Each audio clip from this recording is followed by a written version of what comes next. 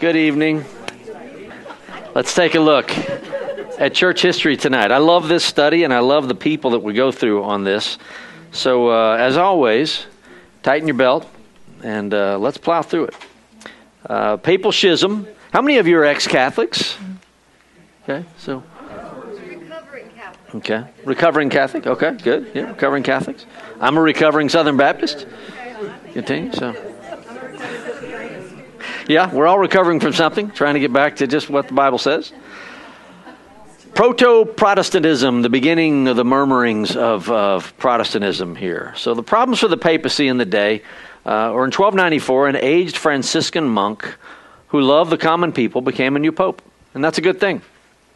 He entered Rome barefoot and took the name Celestine V. 5 months later, he resigned his papal position and returned to monastic life. He died in 1296. So it was very quick.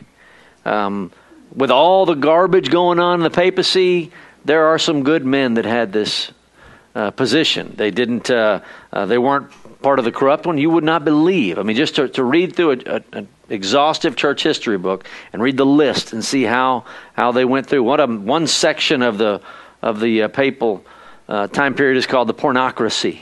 The pornocracy. You can imagine what that is. You wouldn't believe some of the story. I didn't even want to present it. It's too filthy. What went on, the power, the jockeying for positions, and blah blah blah. So to come in and find this guy and one like this is wonderful, especially on the heels of Innocent III, who was the most powerful pope that ever lived. Pope Boniface VIII replaced Celestine the fifth, and claimed power over all of Europe's kings and lords. So Celestine resigned in humility, and perhaps one of the worst that ever, Boniface VIII replaced him. And he claimed power over all of Europe's kings and lords. So if you're a king, if you're in power, I'm the Pope now, and you will do as I say. When England and France were at war, both were taxing the churches in order to fund their ability to fight the war. But Pope Boniface VIII ordered the church officials not to pay the tax. So look at that. So you've got England and France are at war, and in order to fund the war, they start taxing the churches. Boniface says, don't do it. So the kings are not necessarily going to be too happy about that. The King of England actually just ignored the Pope. The King of France rebelled against him. Boniface then wrote a papal bull, which is a decree against the King of France. And he said this, listen, just... You'll get it as I read it. Listen, beloved son, he's writing to the King of France. Listen, beloved son, to the precepts of a father, and pay heed to the teaching of a master who holds the place on earth of him who alone is Lord and Master. That's how I introduce everything I'm going to say to my wife. He says, yeah, she doesn't listen to that. You have entered the Catholic Church, in which the primacy is known to belong to the successor of Peter, having the keys of the kingdom of heaven. For although our merits are insufficient, God has set us over kings and kingdoms, and has imposed on us the apostolic service to root up and to pull down. Wherefore, dearest son, that right there is just so belittling. Let no one persuade you that you have no superior, or that you are not subject to the head of the ecclesiastical hierarchy. For he is a fool who so thinks, and is outside the fold of the Good Shepherd. Finally, the Pope wrote one of his famous bulls of all time called the Unum Sanctum, in which he says, therefore we declare, define, state, and pronounce that it is altogether necessary to salvation for every human creature to be subject to the Roman pontiff. There it is, Boniface VIII. King Philip diverted part of his army and invaded Italy, which is where the Pope was, captured the Pope, and moved the papacy to France. Now that is a swift move. How dare you tell me that? He invades Italy from France, captures the Pope, brings him back so that he could control the Pope. He wasn't afraid of any decree or interdict by the Pope. He died 1 month later in 1303. And Dante, if you ever had to read Inferno, he placed Boniface in the hottest circle of hell in his famous Inferno. How many of you had to read number 1 or number 2 actually did read when you had to read it? Yeah. It's called Hell. What's that? The Cliff Notes do not count. I know this firsthand because I read them and failed the test. So, yeah. So no, they must not have been any good. But that's where Dante placed him. He was as wicked. I was reading some stuff on him today, and there's all kinds of strange stuff about him worshiping the devil and the like. So anyway, had quite a view of himself. About 70 years later, in 1377, Pope Gregory XI attempted to move the papacy back to Rome, because now it's in France. The papacy, think about this. It was in Rome, Italy. It's been moved to Avignon, France. That's where the papacy is. And Pope Gregory XI attempted to move back to Rome, but at that time the city had become deteriorated and lacked the luxuries enjoyed in Avignon. Gregory died shortly thereafter. So would the real pope stand up? Pope Gregory XI died in 1378. The cardinals then appointed an Italian pope to appease the citizens of Rome, because it's come back, and now they want it to go back. If you're a pope and you're part of the school of cardinals, the college of cardinals, and you come back to Rome, Avignon, France was beautiful and wonderful. It was like a beach house resort. Now you come back to an old shack because it's deteriorated in Rome. They wanted to go back to Avignon, France. Well, the people of Italy didn't want the pope to move again. But what they're going to do is Gregory's going to appoint a pope there in Italy and then skedaddle. So when their new Italian pope, who was Urban VI, refused to do what the cardinals wanted, they replaced him with a bishop from France. And so you can just see this is silliness all the way around. In France, the cardinals elected a new pope, Clement VII, the supposed true pope, claiming the election in Rome of Urban VI was void because they were under duress. The people of Italy were forcing us to elect him, so we did, and that must be not God's will. When Urban VI, who was in Italy, refused to be replaced by Clement VII, the two popes just excommunicated each other. This is called the papal schism. Is it schism or schism? Schism? I really don't like that word. Schism. I'll say schism if I can. I can remember. With two popes claiming to have God's authority, and with Catholics believing that the Pope speaks for God, total confusion ensued. With Catholics believing salvation comes from the Mass and baptism, no one knew which church was legitimate. You've got one saying one thing and another saying another thing, which people today are confused. You know, do I believe the Baptists? Do I believe the Methodists or the Catholics or the Presbyterians? Politics is the same way, right? What do you believe? And when you get down to all this, really very few people had a Bible to go to. We're talking about a time when most people were illiterate at best. And all they did was listen to what their people, that the popes or their priests told them. And people today do that. You know, it's amazing how few people today who call themselves Christians have ever read the Bible and have any intention of reading the Bible. And so you wonder, why do you believe what you believe? Well, people believe what they believe because someone that they respect told them to believe it.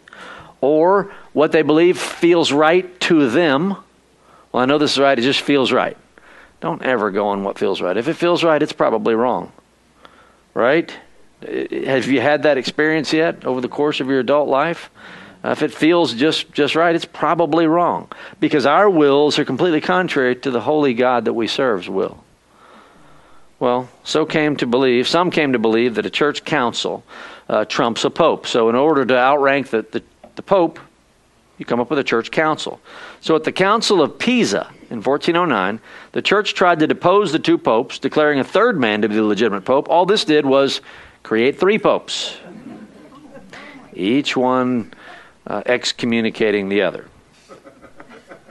At the Council of Constance from 1414 to 1418, it succeeded at deposing all three and setting up one so-called legitimate pope, none of which wanted to vacate their seat, but technically there were four, but really didn't happen that way. So now there's just one, and this council is going to establish it. So even the Catholic Church, they believe that from the, not Peter's, the Apostle Peter, you would think that there's this line of people that he had a child and they had a child and they had a child. It's not that at all. It was always just someone in the line of Peter. How do you determine who's in the line of Peter?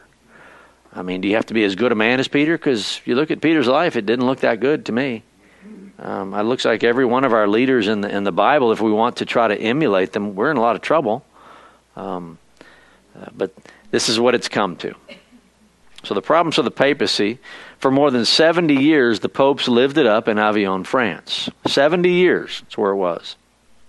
This dark period of corruption would later become known as the Babylonian captivity of the Roman Catholic Church, because it lasted 70 years, like Israel's exile in Babylon, from 605 to BC to 70 years later, around 535 BC.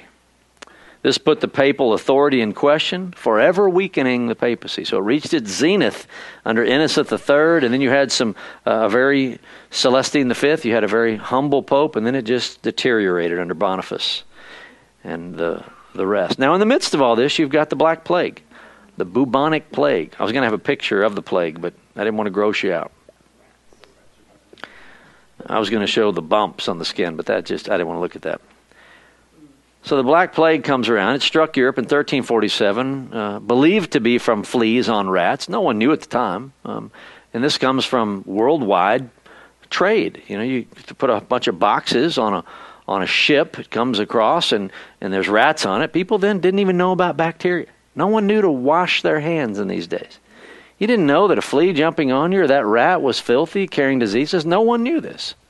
But there was one group of people that did know. They may not have known why, but they knew to wash their hands. Who was that group?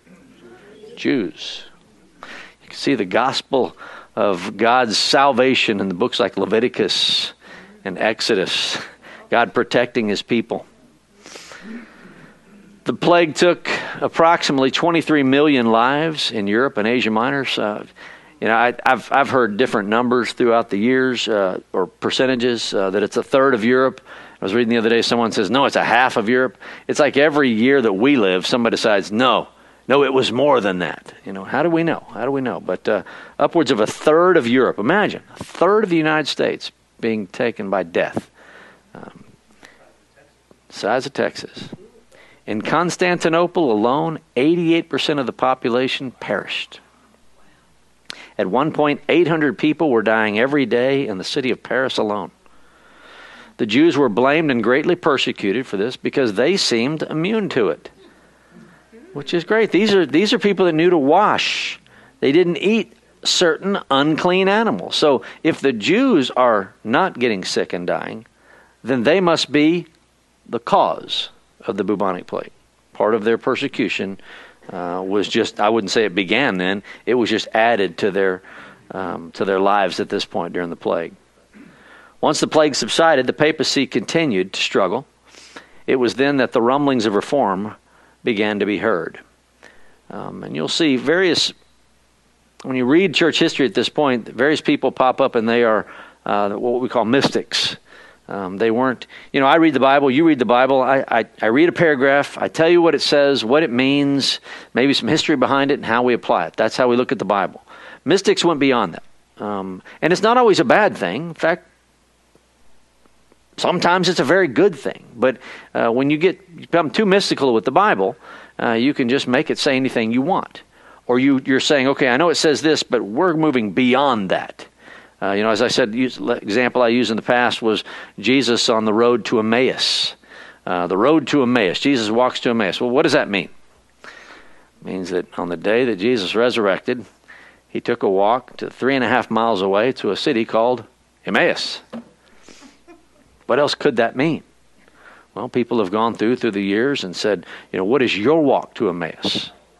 And then it can't just mean, God wouldn't just put in there that Jesus was walking to Emmaus. That must mean something else. So, you get some down-home, snaggle-toothed preacher like me who just says, here's what it says, here's what it means. Now go home and may the Lord bless you. To a preacher that says, we're going to move beyond that. Here's what it says, here's what it means, but here's what it really means. Well, that preacher becomes special in the eyes of people who don't know any better. Wow, he's got wonderful thoughts, or she has amazing thoughts, or a pastor that had a vision. People love this stuff. They love it when a pastor has a vision, a dream.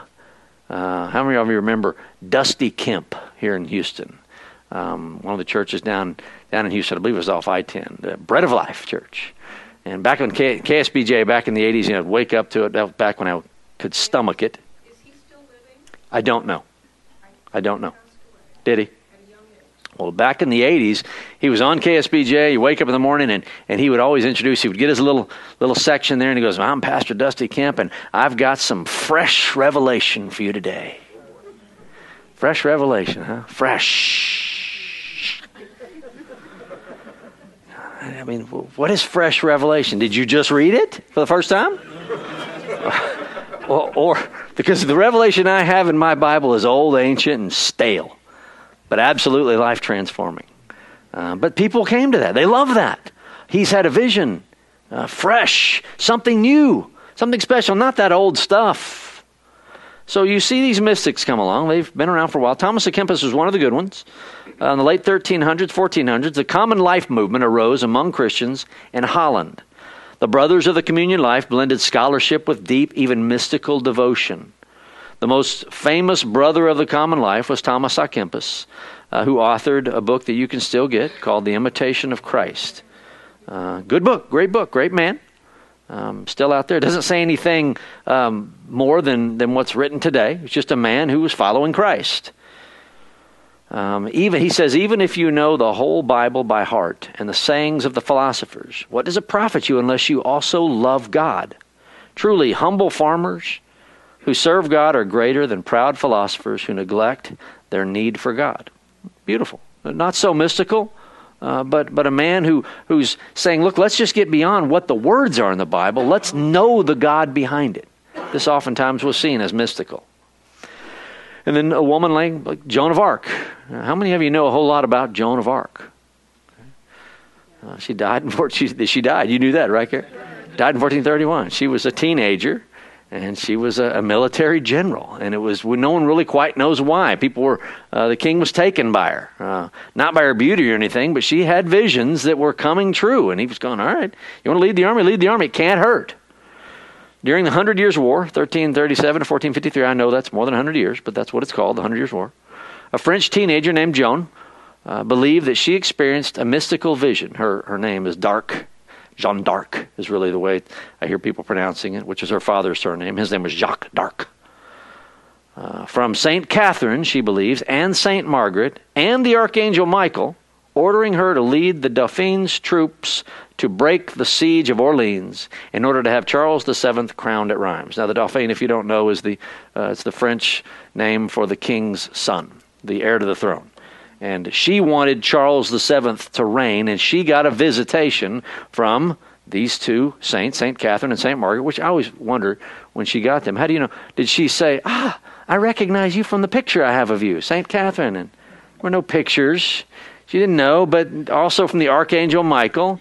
I can only imagine when you get these visions, you have to say, and who are you guys? And let me introduce myself. I'm St. Catherine. I'm St. Margaret. Oh, and this guy over here, this is Mike, the Archangel. We call him Mike Arc.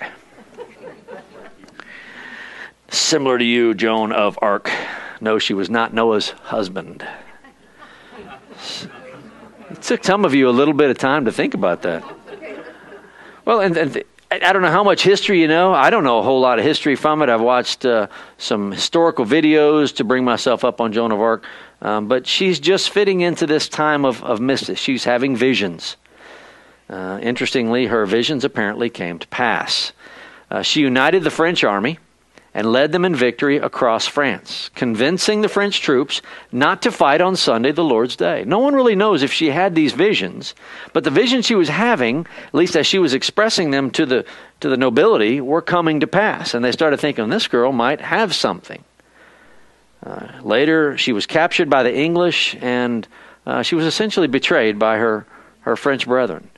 She was burned alive as a heretic. She was burned 3 times until all of her entire body was burned to ash, and they threw her in the river in 1431. Her charges were claiming to hear from heaven and hearing from heaven in French, and for dressing like a man. They dressed her in body armor to look like a male in battle, and when she wasn't fighting, she continued to dress like a man. And since Deuteronomy claims that a woman cannot dress like a man, this was part of her heresy. They killed her. She was young, and she's a very mysterious figure, but she fits into the category of these mystics, seeing things, no backup from the Bible, leading revolutions, not spiritual revolutions, I should say warlike revolutions. We get to these next two guys. These are my favorites. Absolutely my favorites up to the Reformation. John Wycliffe, 1320, 1384. He is called the morning star of the Reformation because he is essentially the reformer before there was a Reformation. He was a priest at Oxford and professor here at Merton College. I've actually been able to walk around that place in Oxford, and I just love walking around the place the day I was there, knowing that that's where Wycliffe taught. It was pretty. He talked during a very dark, terrible age, as I've read, a day when there wasn't a whole lot happening, but he was this bright morning star, as historians call him. Recall that in the 1200s, King John of England had agreed to pay an annual tax to the Pope. And England was still paying that tax when the Pope was in France. Remember, John Wycliffe he lives in England. London and Oxford are 45 minutes from each other. He's in Oxford, and England is supposed to be paying this fee to the Pope. Wycliffe believed and taught that England should not pay the annual tax to the Pope promised by King John. So he's essentially saying, we're done with this. This makes no sense. Remember, we moved out, I told you about a couple weeks ago, we talked about scholastics. The Bible, or I should say people's minds are moving from not knowing anything to a philosophical way of thinking, as we went through, and some of the gentlemen I told you about, Peter Abelard and St. Anselm and Thomas Aquinas,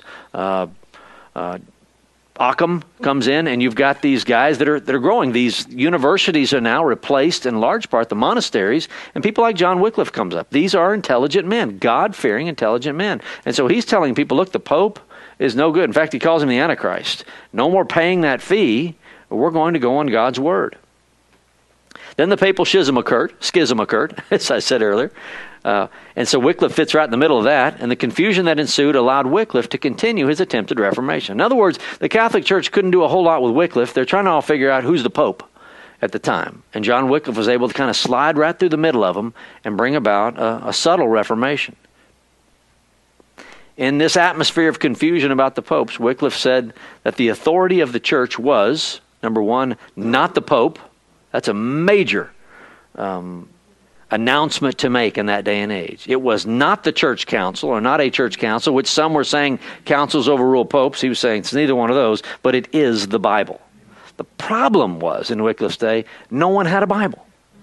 People didn't have a Bible. I mean, imagine what we can mass produce things today so quickly. There's no industrial revolution back then. There's no copying machine. The printing press hasn't even been developed. And so in a day where this man comes out and says, is the Bible, okay, that's like coming out in the 1800s saying, one day we're going to have frozen foods.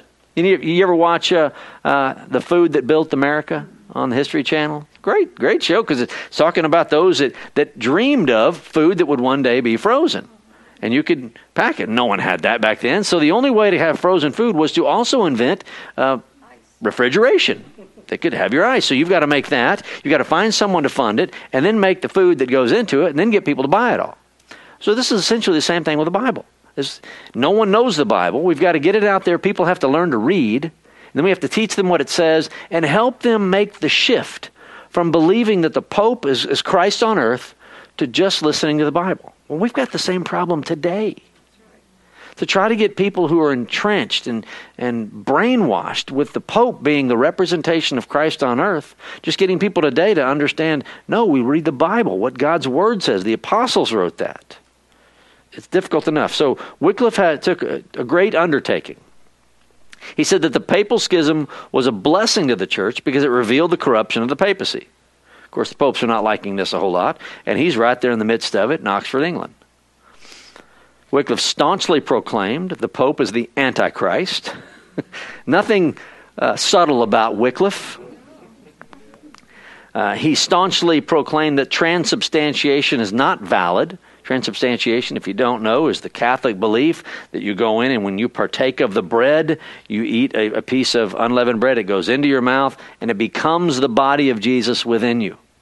And as it becomes the body of Jesus within you, your sins are forgiven that day. That's called the Mass. So if you know you're a sinner, a good Catholic goes to Mass every day because they know they're sinners. The priest drinks the blood, drinks the wine, which becomes the blood, and so that combines together the priest and you, and your sins are forgiven. Got to have a priest. Can't do it without the blood. And yet the Bible says there is what? One mediator between God and man, your local priest at the local Catholic Church. The man, Christ Jesus. So he's speaking out against this. People don't know any better. What do you mean, John? What do you mean? I'm going to take this bread. It's going to become Jesus' body in me, and I'm going to be forgiven, and the priest is going to drink the wine, and that's going to forgive my sins. You're saying not to do it? What a huge leap of faith for anyone who's thinking, okay, I'm going with Wycliffe. If you're going to go with Wycliffe, you're abandoning perhaps your soul, if that's what you think was right. And he said that Scripture alone is the authority for Christians. Scripture alone. This is your modern Bible church preacher right here. Wish he could have lived in our day. He translated from the Latin Vulgate, not from the Greek. He had the Latin Vulgate, that's what people had. And I won't even read it, but here's a good view of his English. How about that? Wise, I am very vine, and my favor is an earth tiller. Each branch in me that not bring fruit in me, he shall do away it, and blah blah blah. Old English. I mean, this is great English for his time. It's not like he didn't know what he was doing. If you look at that, you're going, my 3-year-old wrote that. Did he went to Oxford? Yeah, really. Went to Oxford? No respect for Oxford, all right? No, this is good English. Back in those days, he's taking the Latin Vulgate and he's writing out a New Testament. That's all he did. He wrote out a New Testament. That's all you could do from the Latin Vulgate, and that was the English Bible. This was complete heresy, and this was punishable by death. He says this, God has shown love to his church by this division of the papacy which has recently occurred.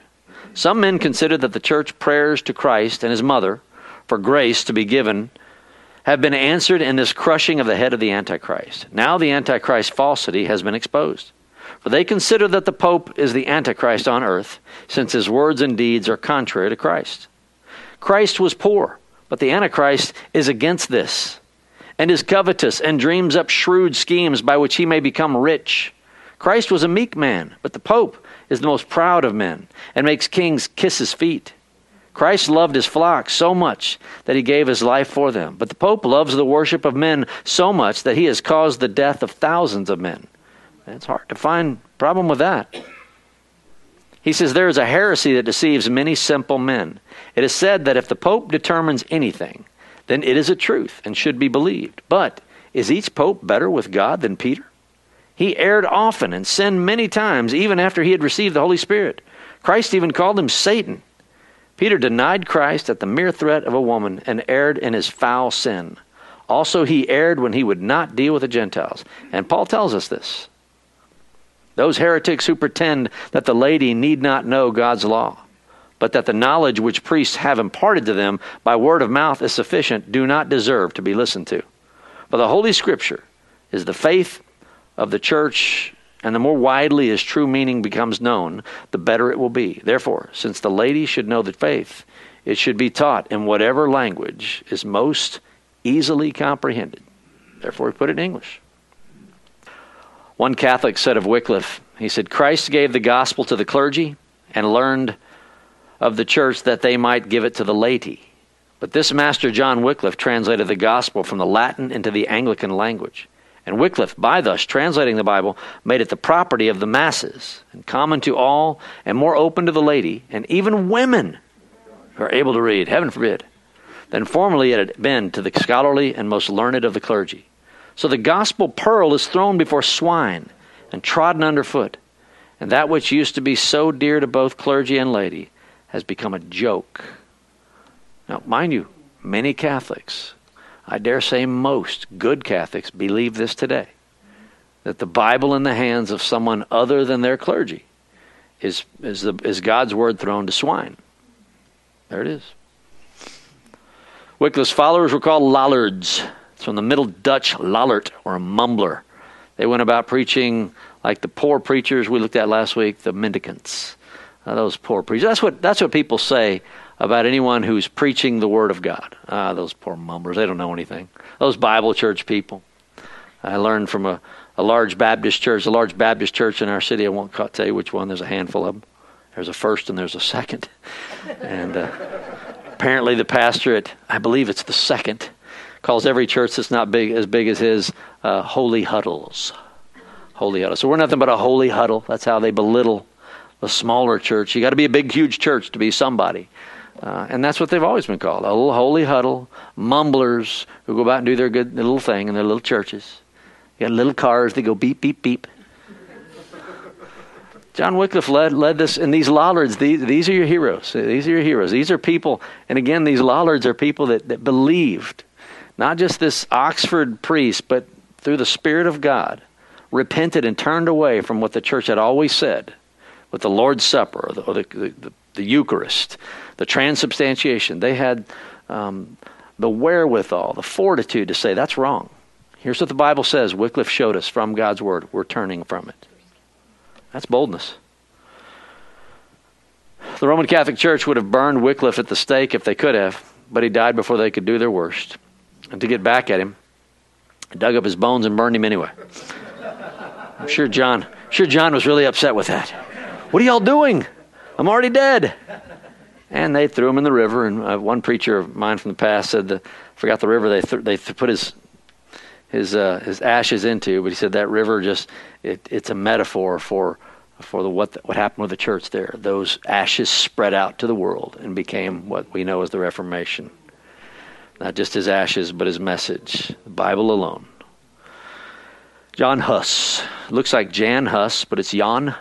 You'll see it sometimes, John Huss or John Huss. The first time I read about Jan Hus was about 20 years ago. I remember reading the Christian History magazine on him, and I wept.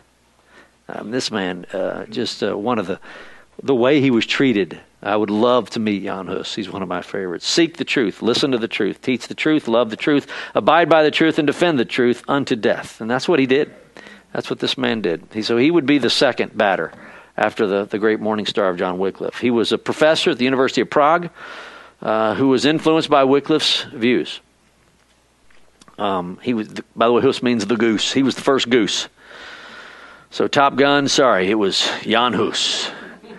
He translated the Bible into the Czech language, as Wycliffe had translated into the Anglican language, or English. In Hus's day, the church had a lot of hope in conciliarism, which is a council that overrules and overpowers the Pope. The belief that a council has more authority than the Pope. When the Council of Constance was called to solve the papal schism in 1414, it also sought to stop the Hussite heresy, the movement created by Jan Hus's preaching. And he was just another Bible teacher. He believed that the Bible was God's Word. It's about 100 years not quite 100 years from, because Wycliffe died in 1380, I believe it was 1382. So Hus was shortly after that, but over in Czechoslovakia, former Czechoslovakia, in the Czech Republic. So not only they're going to try to deal with the papal schism, we're going to get this Hussite heresy. The Catholics, along with the Emperor Sigismund, invited Hus to come to Constance to defend his views. He wisely declined.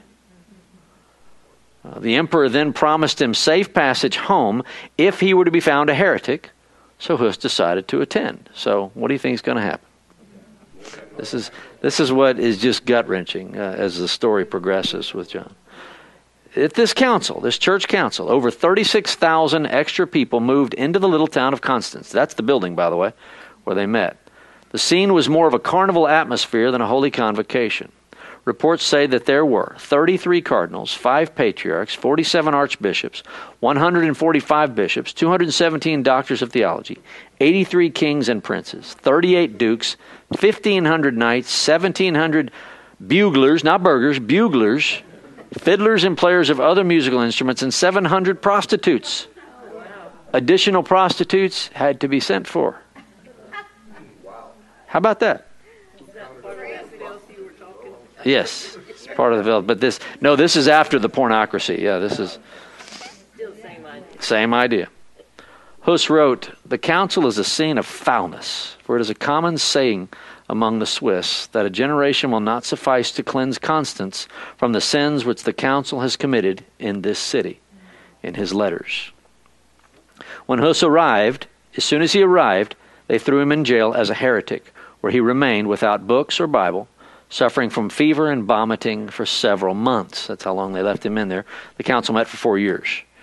I believe it's 4 years.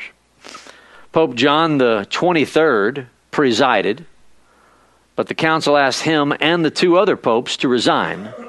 John refused and left. This is part of that papal schism. John, I'm not going to resign, and he left.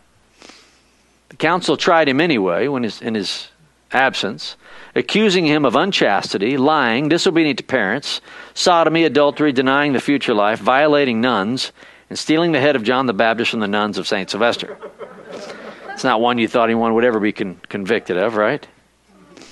After his capture, he and Hus shared a cell. So he's one of the popes they're trying to get rid of.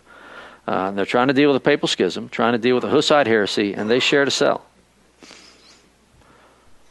The charges against Hus were as follows: holding that Christ was in the bread only in the same way that the soul is in the body.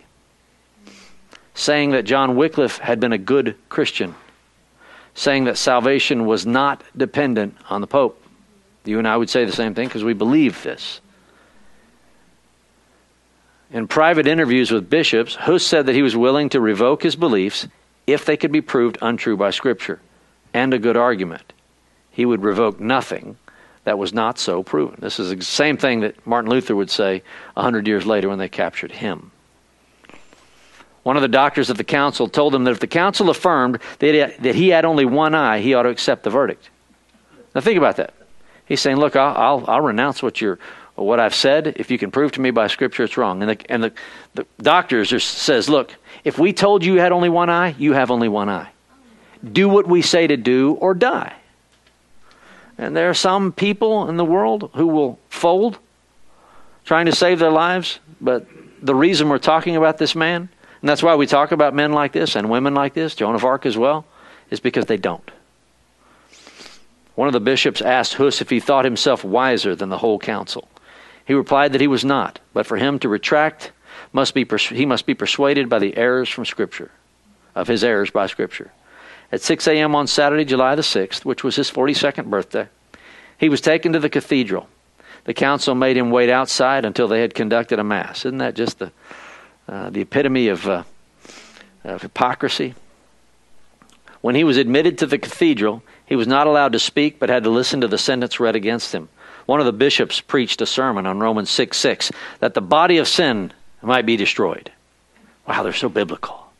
Watch out when people quote the Bible. I mean, just because someone says that they believe in God or they quote the Bible, that doesn't mean anything. Someone told me, it was actually a close family member, which I will not reveal who it was, but she always tells me, they preach just like you. And this is where I go, they preach just like you. So I'll go in there and watch, and I'm going, they don't preach anything like me. And not that I'm the standard for preaching, but when you read one Bible verse or have no Bible verses and walk around, that's nothing like what we do. Nothing. I'm always insulted by that. That is not how I preach. Oh yeah, he's just like you, Lance. If he's just like me, why don't you come to this church? Because I hate you. I mean, that's the implied answer. Then they read the charges against us. The Holy Council, having God only before its eyes, of course, condemns Jan Hus to have been and to be a true and real and open heretic, the disciple not of Jesus, but of John Wycliffe. Having been promised by the Emperor Sigismund a safe passage home, should he be found a heretic, Hus reminded the emperor of his promise. By the way, Sigismund, you remember that promise you gave? Even if I'm found a heretic, I could go home safely? Sigismund is reported to have said nothing, but to have turned red. Hus called him out in front of everyone. Just lied. They led Hus out by the city, past a bonfire that was consuming his books, to the place of execution called the Devil's Place. Hus knelt and prayed while weeping. His hands were tied behind his back, his neck fastened to a post. What a good man. Hus was offered a chance to live if he recanted. He refused and said, I shall die with joy today in the faith of the gospel which I have preached. And one of the cardinals offered a chance for him to confess to a priest. He refused, saying, there is no need. I have no mortal sin. They lit the fire. As it rose, he sang, Christ, thou Son of the living God, have mercy on me. Isn't that great? That's why we read about it. We read about, men, women, people who know how to die, and die for the right reasons, and who have drawn a line in the sand metaphorically speaking, that I will not cross this. One lady I was talking to today, she was texting me. She said, "I'm so glad we live in this age." I said, "I'm not. I don't like living in this age. It's filthy. It's foul. And I have every expectation that I'm going to spend what's left of my short life in jail. If I lived in Canada or New York, I'd already be there." And she said, "Don't worry, we'd get you out." I said, to what end?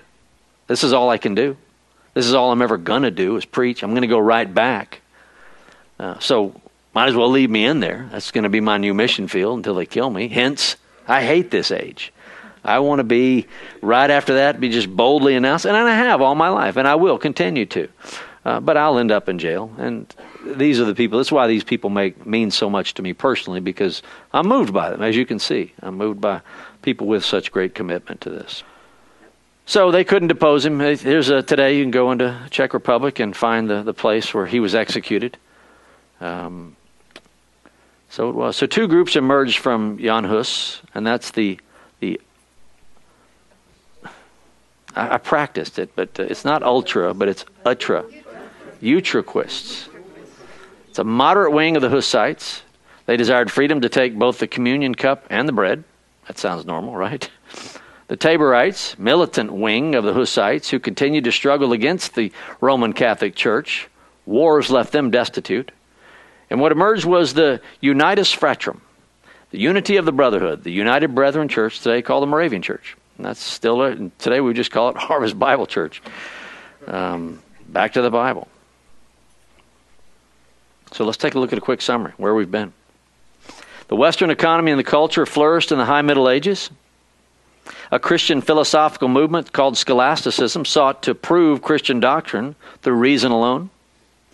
And William of Ockham warned that there were fundamental limits to what reason can deduce about God. That's why I note him, because even though I love Anselm and Abelard was smart and Thomas Aquinas was wonderful, I'm on the William of Ockham side. Look, there are limits to reason, limits to how we can philosophize. It's about knowing God's Word, believing God's Word, which is to say, I believe God. I didn't say believe in God, believe God. Do you believe what God has said, or do you not? I don't believe God said that, or he said that, I don't like it, I'm going to get rid of it, black that out in my Bible. I believe God, everything he said, word for word. The papal schism occurred, causing questions in Christians' minds as to what the true authority for Christians should be. Christians like Wycliffe and Huss turned to the Scripture and reason as the true authority. They translated Bibles into common languages so that everyone could read them. And so what we saw in the times of the church, early times of the church, was that authority was the revelation. The early days of the church, those church fathers, revelation, the revelation of God that he has revealed through his Son, Jesus Christ, that word taken out by his apostles, eventually written down in Scripture, the revelation of God. In the 2nd century, Catholics added tradition as an authority. So the tradition of the church plus revelation. In the High Middle Ages, reason was also put on the throne. So you had revelation plus tradition plus reason. With Wycliffe and Huss, we see the beginnings of a rejection of tradition as an authority, thus the first rumblings of reform. So when we look at the evolution of Roman Catholic doctrine, some of this font is not going to be as big as you're accustomed to, because I had a hard time getting it on my scales here. Most distinctive Roman Catholic Church doctrines have their roots prior to the Middle Ages. A lot of these things that the Roman Catholics believe today have just evolved through time. But they were solidified into Catholic dogma in or after the Middle Ages. So the first recorded prayer to Mary was in the late 4th century, 379. Nestorianism was a reaction against calling Mary the Mother of God. They were calling Mary the Mother of God. You got this reaction. Nestorianism was a reaction against that. There was the Feast of the Assumption of Mary that was instituted in the 5th century. So that's in the late 400s. The Immaculate Conception, which, by the way, I always have to remind people, it has nothing to do with Jesus. The Immaculate Conception has to do with Mary, her Immaculate Conception. This became dogma in 1854, that Mary was born without sin. The Assumption of Mary, that she ascended into heaven without dying, became a dogma in 1950. You can see the evolution of that church. Purgatory, using 1 Corinthians 3:13-15, saved as though through fire, as Paul's words, But they use their main passage, comes from the Apocrypha, to support it, from 2 Maccabees 12, 44 to 45, where Judas Maccabeus, it says, "For he had not hoped that they who were slain would rise again." If he had not hoped that they who were slain would rise again, it would not have been unnecessary to pray for the dead. It would have been unnecessary. Whereupon he made a reconciliation for the dead, that they might be delivered from sin. So that's where purgatory comes from. That's the main text. Emphasized by Pope Gregory the Great, around 600. Formally proclaimed by the Council of Florence in 1274. Purgatory, 1274. Formally proclaimed. In early times, Christians used to remember the life and testimony of martyrs on the anniversary of their death. In the days of the Roman Empire, this changed into a notion that we can pray to the martyrs for help. We remember them. Hey, let's just pray to them. See what happens. I mean, after all, they died for their faith, and being in heaven there at Jesus' right hand, let's talk to them. Jesus is busy with the rest of the world. We'll talk to them. Maybe they can get through to Jesus. And if they don't help us out, we'll go straight to Mary. Mary's Jesus' mama. He'll always listen to his mama. That's not me making it up. St. Ambrose said the martyrs must be invoked, who have washed away their sins by their own blood and may pray for our sins. We need not blush to use them as our intercessors for our weakness. I love Ambrose, but I hate that doctrine. Just because Ambrose said it doesn't mean it's true. But smart people, when smart people say things, there's a lot of responsibility that goes with having influence, being an intelligent man or woman. And I think Ambrose missed it big time. Chrysostom said the martyrs have great boldness, for they bear the marks of martyrdom. When they show these, they persuade the king to do anything. Capitalized king. Jesus. In 1343, Pope Clement VI proclaimed that Jesus and his saints left a treasury of merit, like a bank account, that Christians could draw on. A person obtains a share of these by an indulgence, which was granted usually in exchange for some good work or a donation of money. We talked about this, so this is a review, but he's essentially saying those saints that went before us, some of them did so many good works, and they died before they could earn all of the power from those good works, and those are just kind of up in a bank account up in heaven. They're good works. If you want to draw on those good works, you give some money to the church, and you can have some of their good works. People not only preached this, people believed this. And I'll guarantee you, they're believing it today. All they got to do is be told by a priest or by the Pope that that's what's happening. Ambrose collected bones and two martyrs and placed them under the altar to his church for protection. And in Old Testament times, when a dead man was thrown into Elisha's grave and the corpse touched Elisha's bones, the corpse came to life. And that's true in the Bible. That's happened way before, and this probably factored into their decisions. Catholics support the idea of relics having power from verses like Acts 19, 11 to 12, which say that Paul touched the handkerchief, or if Paul touched the handkerchief or apron could be taken to a sick person and they would be healed. Yeah, that's true, but Paul was an apostle. And God gave that during a time when the whole world was learning about Christ. By the time of Ambrose, the world knew about Christ. You didn't have to embellish anything. Pope Gregory, that would be the first, also called the Great, had a great chain he believed held the Apostle Paul, the ashes of the Apostle Paul.